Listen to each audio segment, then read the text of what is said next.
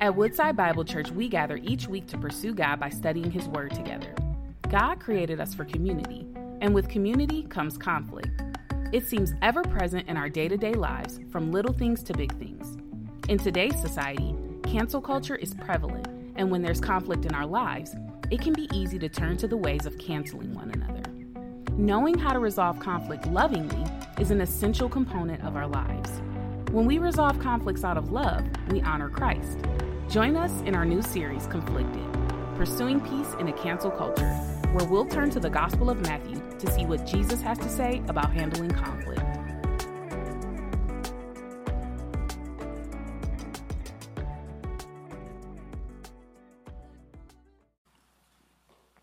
In September of 2018, just 5 years ago, a Dallas police officer by the name of Amber Geiger came home from work. And she entered what she thought was her apartment, but mistakenly entered a neighboring apartment, thinking it was her own. When she entered, she saw a black man inside the apartment, and she drew her firearm. She shot the man. She killed him on the spot. The man, it turned out to be, was an unarmed neighbor. His name was Botham Jean, and all he was doing was watching television in his own home. Amber was arrested. She was tried, and at her trial, she was convicted and sentenced to 10 years in prison for murder. Shortly after her sentencing, shortly after the jury read the verdict, the brother of her victim, Brant Botham, asked the judge if he could address Amber, his brother's murderer. The judge allowed him to speak, and so he turned to Amber and he said to her, I don't want to say twice or for the 100th time what you've or how much you've taken from us. I think you know that. He said, but if you're truly sorry, I know I can speak for myself.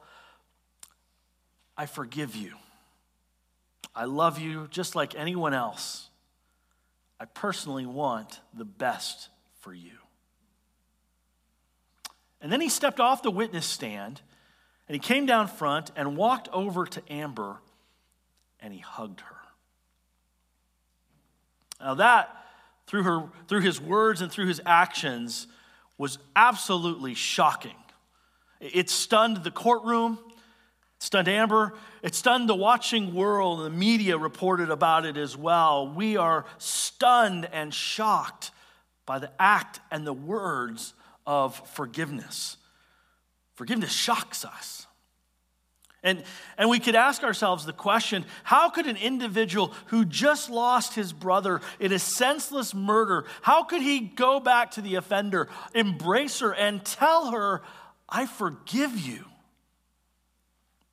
What would you do if you were in Brant Botham's shoes? How would you respond to this person who murdered your brother, who hurt and wronged you deeply? That's the question that we've been asking often in this series. What do we do when we are hurt, when we are wronged, when we are offended and even sinned against?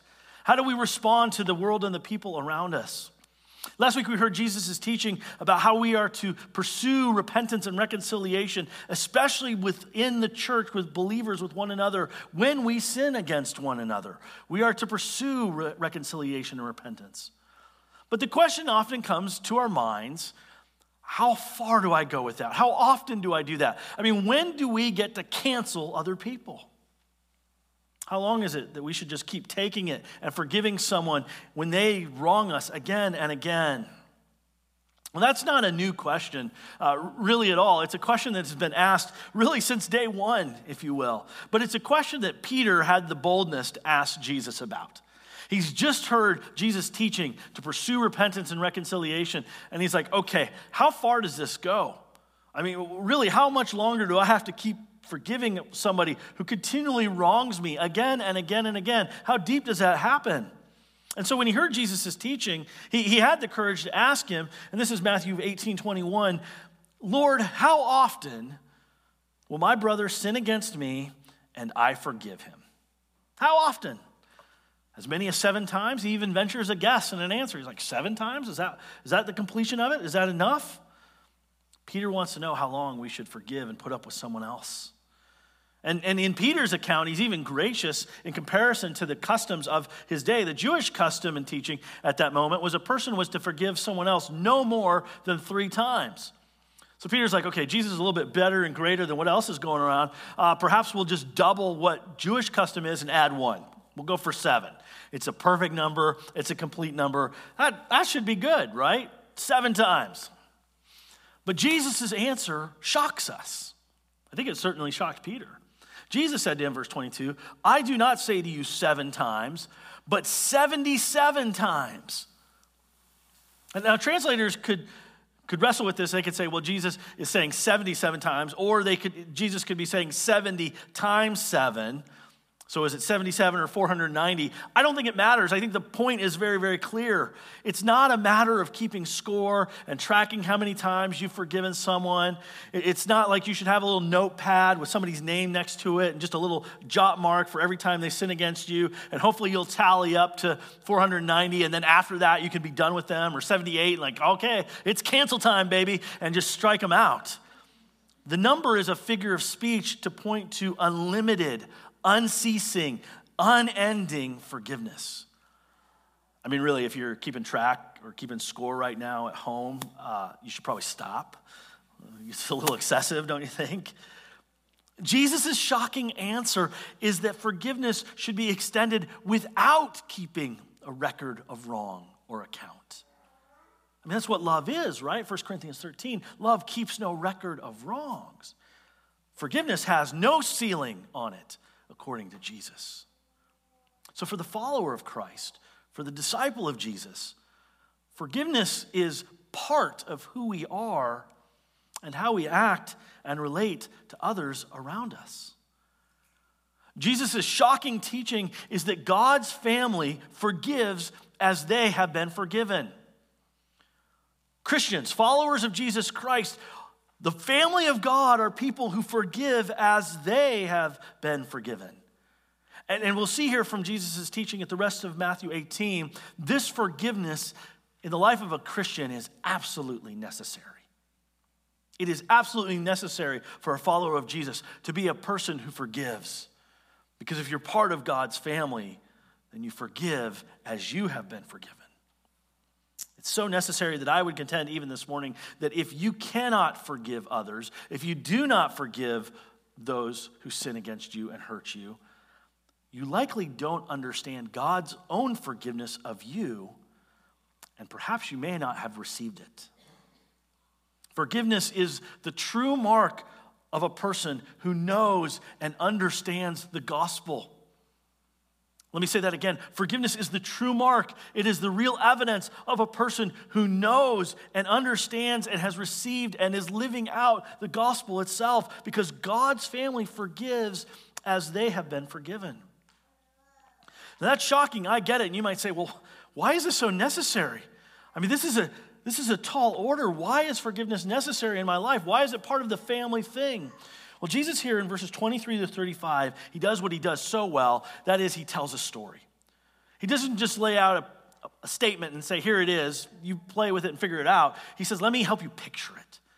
Let me help you get it into your heart and your mind and realize the life that is behind this. And in telling this story, Jesus gives 2 reasons why forgiveness is necessary. The first reason that forgiveness is necessary for the follower of Christ, because God's family forgives as they have been forgiven, the first reason is because we have been forgiven much. Jesus starts with just us as the recipients of forgiveness. In the midst of his shocking statement of unceasing, unlimited, no ceiling forgiveness, Jesus helps us by getting at the heart of it with a story. In it, he makes a comparison of sorts. He says in verse 23, the kingdom of heaven may be compared. So it's like, okay, it's not an exact correlation, but you can get a sense of this. If you embody and feel this story out, you will live it, and you will get what the kingdom of heaven, the way of the kingdom of heaven, is truly like. So it's like this, he says. It's compared to a king who wished to settle accounts with his servants. The story begins with us meeting a king who is settling the books. And he's settling the books with his servants. He wants to square up on the accounts, settle up on the loans and the debts that he's given out. He's like, okay, it's a reckoning time. Let's just make sure all the ledgers are straight and clear. And Jesus says that when he began to settle, one was brought to him who owed him 10,000 talents.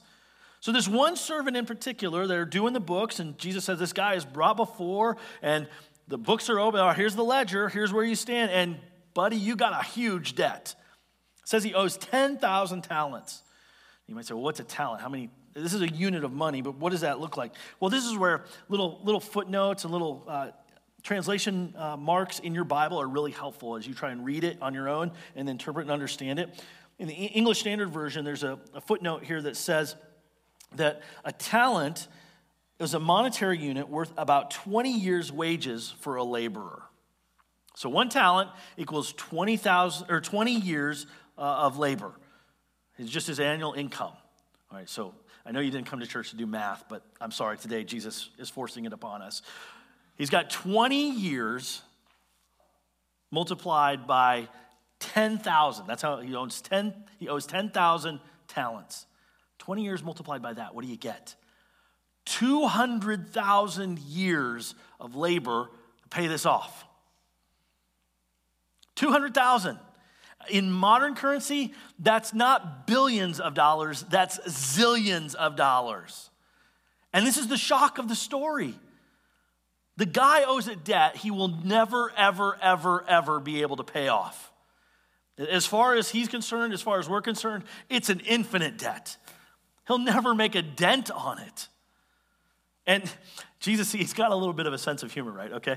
In verse 25, he's telling the story. He's like, since he could not pay, it's like he doesn't even give him a chance. Like there's no way in the world this guy is going to come up with that money. Since he could not pay, his master ordered him to be sold with his wife and children, all that he had, and payment to be made. Now, Jesus doesn't give us the background details on why this guy incurred the debt or how he incurred the debt, just that it's there. There's no way he could pay it. And this is a reckoning moment, and so justice has to be served. Everything this guy has to be liquidated. He and his family sold into slavery just as payment and recompense for what he's done, for the debt he's incurred. Punishment is coming for this man. And the servant knows this is a terrible outcome. Something has to be coming back to the king. He's going to be sold off with everything he has, punished for his crimes and his debt. His life from here on out will be hell. Punishment levied on him will be difficult. So what does he do? Probably what any one of us would do. He pleads. Verse 26, the servant fell on his knees, imploring him. He gets to the ground and he begins to grovel. He lays himself out, prostrated himself before the master, groveling and bargaining and saying, have patience with me, and I will pay you everything. Like, just be patient. Go slow with me. I'll pay it all back. You see how ridiculous that statement is? Okay, let me remind you of the math, right? This guy owes 200,000 years worth of labor. Okay, so if you just take one life career, okay, 50 years, you labor at something. Let's just break that down. He's got 4,000 lifetimes, 4,000 careers to try and pay back this debt. And that's what he's offering. Be patient with me. Slow the roll, and I'll pay back everything. I'll give it all back. I think of this guy like in some of the movies with mobsters that are there. Like this guy is a stooge. It's just way in over his head with the mob. He's taking out a big loan, and the mob boss is like, it's time to pay it back. And this guy is just going to, he's going to either pay it back or he's going to get whacked. And you just see him sweating blood and just trembling all over and pleading for mercy and saying, Johnny, I'll get you your money. I'll get you your money. I'll pay it all back. Except everybody knows he's not going to get any of the money. He's not going to be able to pay it back. Now, in our stories, this is where you'd expect the mob boss to start breaking fingers or worse, knock him off and toss his body in the river or whatever. But Jesus' story here takes another shocking turn. Look at verse 27. Jesus says, out of pity for him, the master of that servant released him and forgave him the debt. The master is moved. He is, the word pity there means from the core, from the gut. Like he has such deep compassion on this guy. He is moved by his plight, moved by the servant and his debt. He feels all the feels. And he releases him. He lets him go. He's like, okay. Frees him up from the debt and forgave him the debt. You don't owe a cent.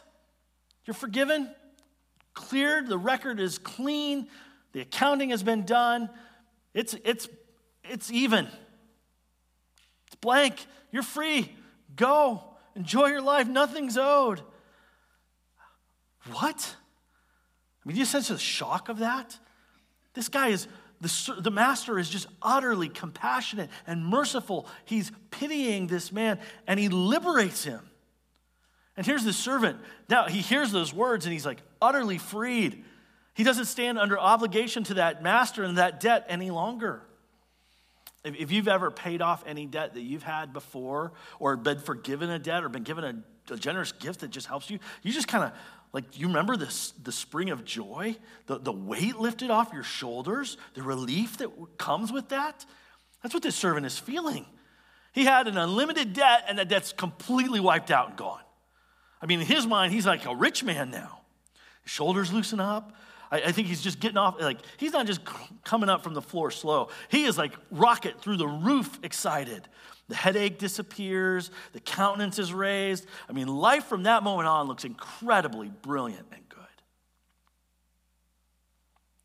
Now, this is a parable for us here.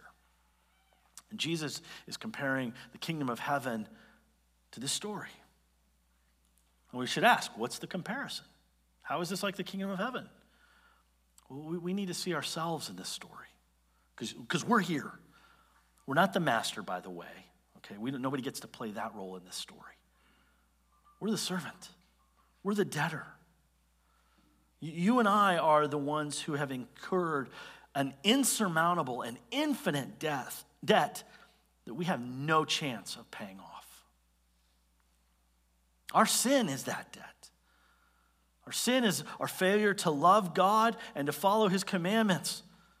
And by our continual rebellion, our continual sin, our continual depravity, our continual walking away from God, we keep sinking in the debt of sin deeper and deeper and deeper. I think the accounting metaphor is fitting here because Peter asked Jesus, how many times should I forgive someone who sins against me? And then Jesus starts talking about debts. You see, sin puts us in debt to the person that we sin against. We take from them, we injure them, we hurt them, and all of a sudden they are owed something. Scripture reminds us, even though we sin against each other and we inflict these debts and these wounds upon one another, our sin ultimately is sin against the Lord himself. Against you, David said, and you only have I sinned and done what is evil in your sight. All of our sins ultimately are against God. And so his infinite glory and his nature is offended against regularly by our thoughts, by our actions, by our attitudes, by our words. We just are racking up an infinite debt because we're sinning against an infinitely glorious being. Now, if you see that in your life, if you come to an awareness of your sin and the debt you have incurred, and the judgment that is coming for you, the day of reckoning that will happen, you probably are going to try and plead like the servant here. I mean, how many of us go to God when we recognize we're wrong or we're in trouble and we say, God, be patient with me. I'll pay it all back. I'll pay it all off. Like, if you do this, God, then I'll do that. But even that prayer, that statement is misguided. Why? Because not a one of us can pay it off.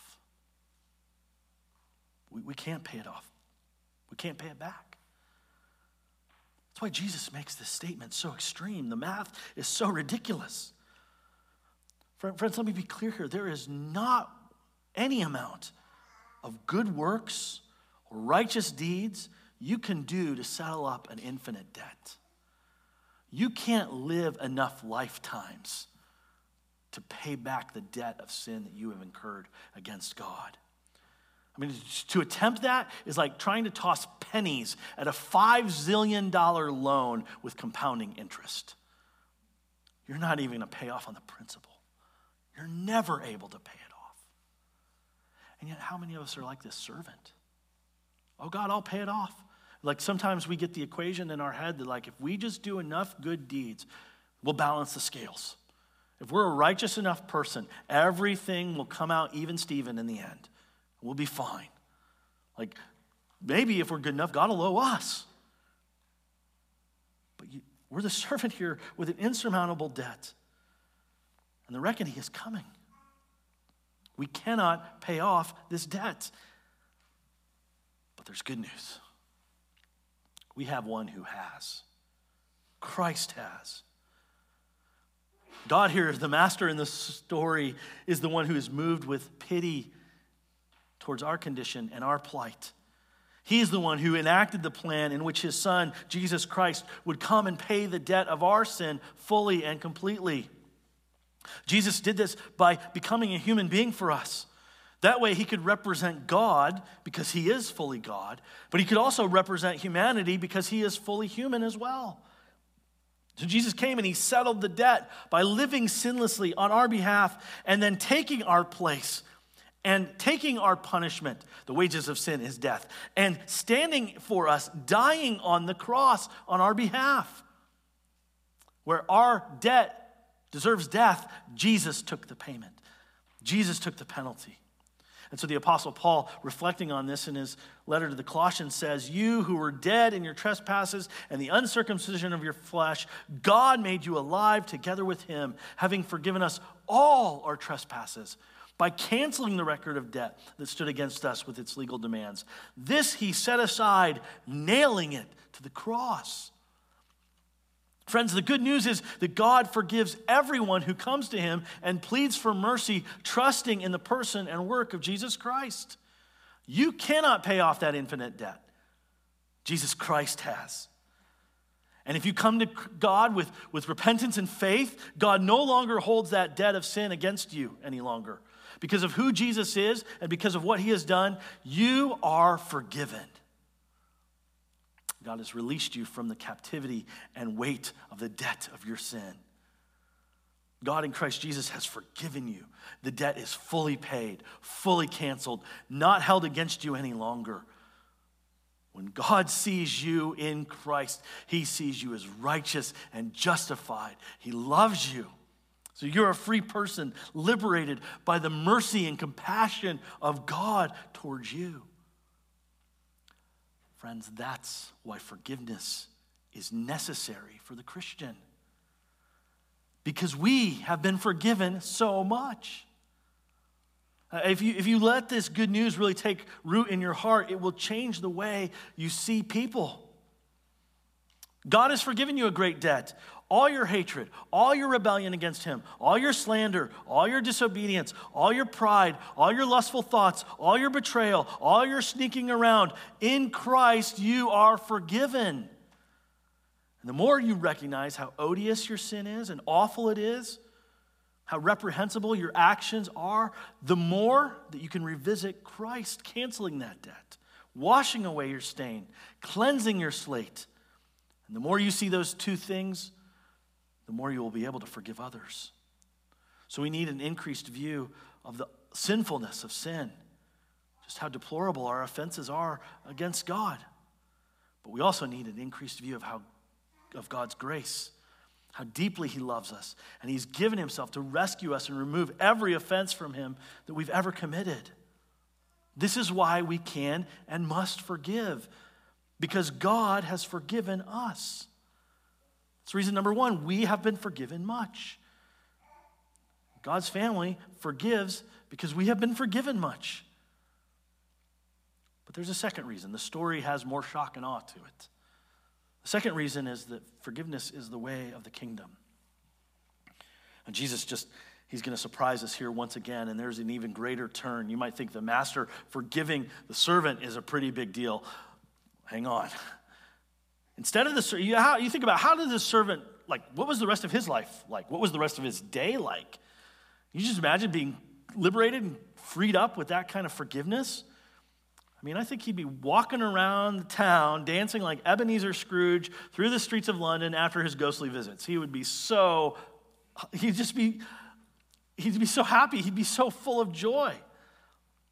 But Jesus tells us this servant, that's not his attitude. That's not his case.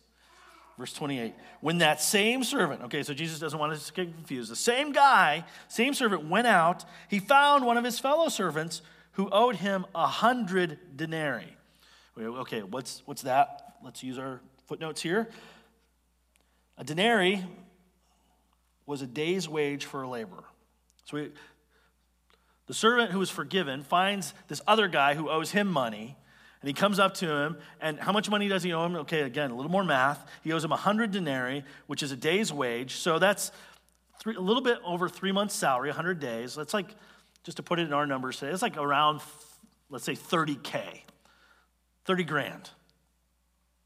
This guy's been forgiven an infinite debt, and he has another servant, another buddy who owes him 30 grand. What does he do with him? He says, he goes and he seizes him. He grabs him by the shirt. He wrestles him down and he begins to choke him. He's getting violent here. You sense his anger. And he says to him, pay me what you owe. I mean, he's just raging with anger and violence towards him. He wants justice. He wants vindication. Do you know what kind of actions are demonstrating here through his emotions? It's just demonstrating anger. This guy feels he's been wronged. He's the victim of great injustice by this other servant. And he's going to get it. He's going to take his pound of flesh out of this guy for the debt he's owed. I mean, he's yelling at him, pay me what you owe. What does the other servant do? I mean, how's this all going to go down? The fellow servant, verse 29, fell down and pleaded with him, have patience with me, and I will pay you. Where have we heard that before? I mean, this is the irony of this story. He uses the very same words, the very same posture. He fell down. He pleads. He says, have patience with me. The guy, slow your roll. I will pay it back. I will pay it back. Any amount of recall here should have us with the servant in front of the master saying nearly the same thing. And yet, this small little debt, which could be repaid, it's there.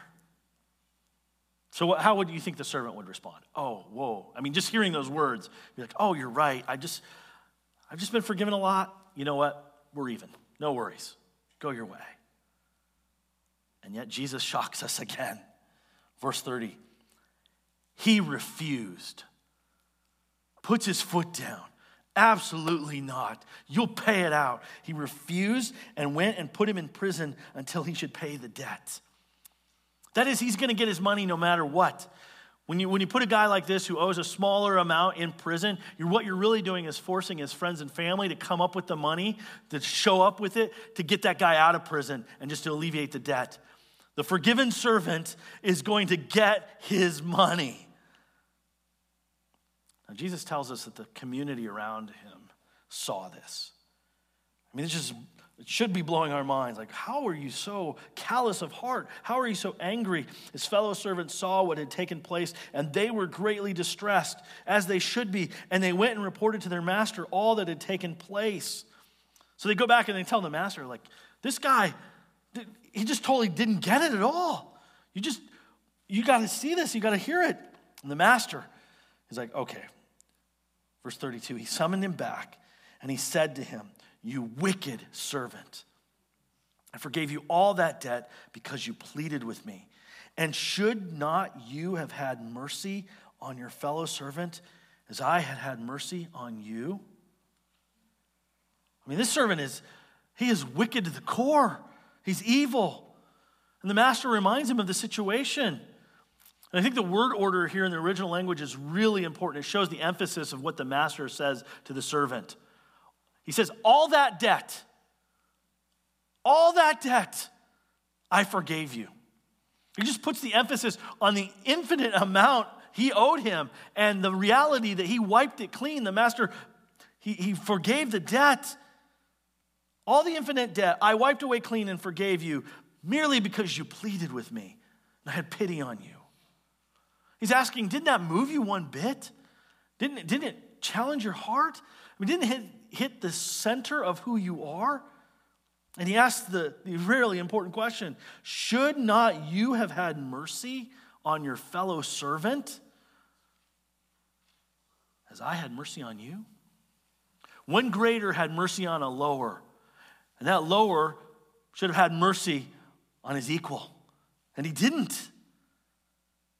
The master just said, you were primed for justice and you didn't extend mercy. You wanted your pound of flesh, and when you didn't get it, you came to grips with the reality that you owe me your very life.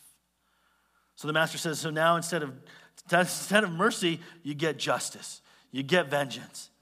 And Jesus says, in anger, righteous anger, his master delivered him to the jailers, literally the torturers, until he should pay all of his debt. It's never going to happen. That is to say, he'll reap the consequences in punishment of his debt infinitely. And that's the end of the story. Well, doesn't that lift your spirit today, right? If we're honest, we probably don't feel good at the moment with the conclusion of this, and that's Jesus' point. He's challenging us. He says in verse 35, and he brings it home to our lives. So also my heavenly Father will do to every one of you if you do not forgive your brother from your heart. That's the message. Our ability to forgive or our lack of ability to forgive is an indication of the state of our hearts.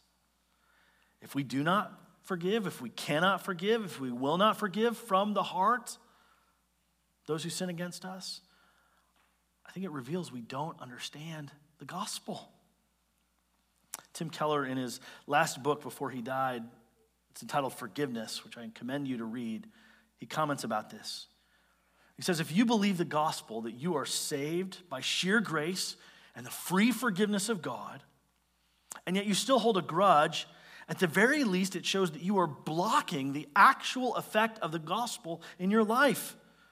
Or you're kidding yourself, and perhaps you don't believe the gospel at all.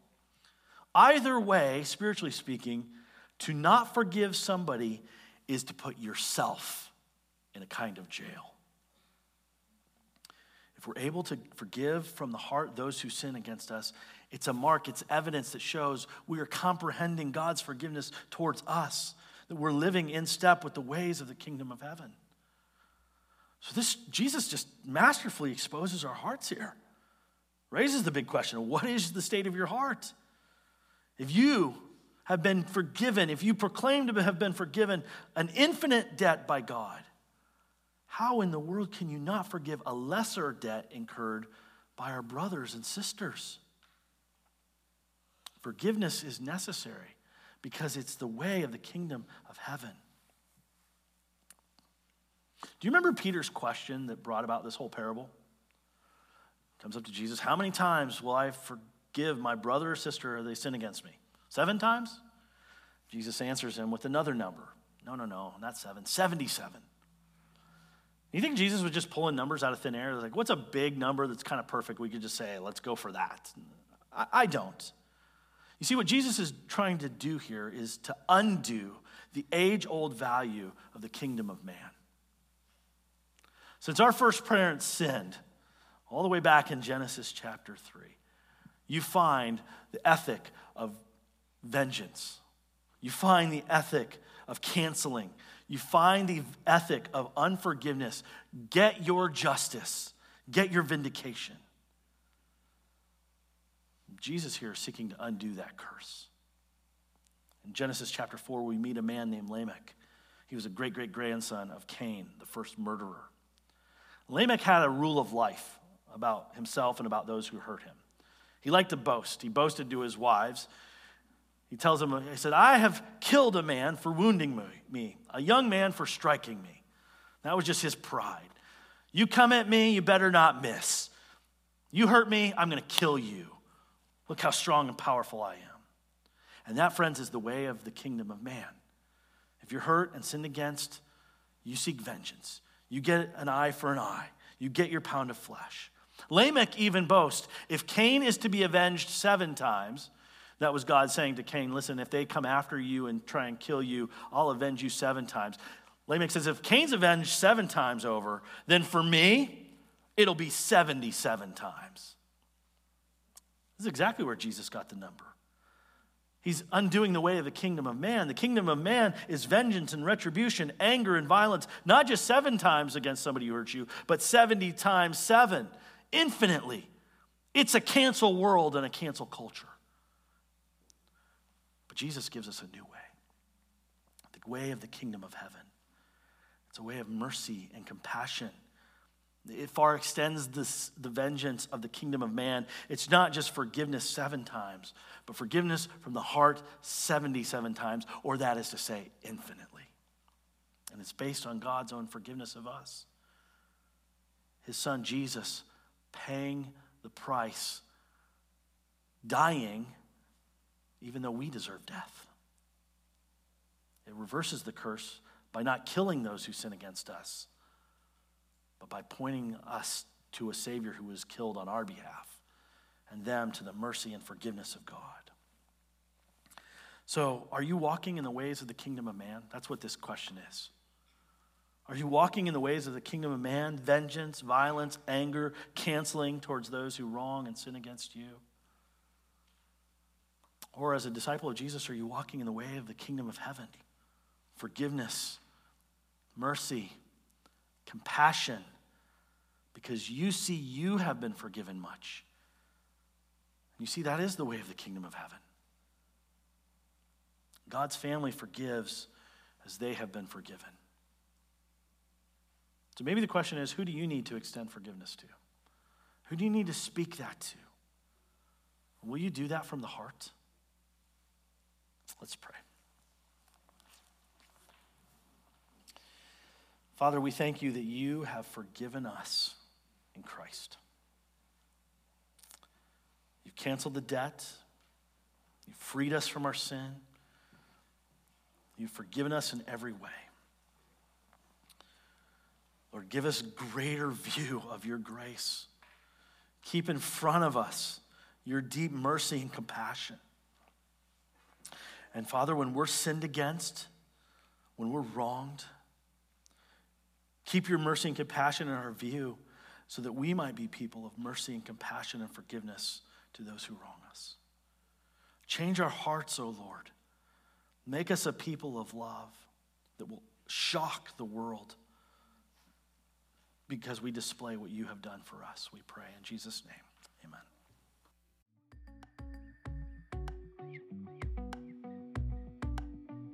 Thank you for joining us as we study God's Word together. We would love to hear how God is moving in your heart and get you connected into the Woodside Bible Church family. Head to woodsidebible.org/connect to introduce yourself today.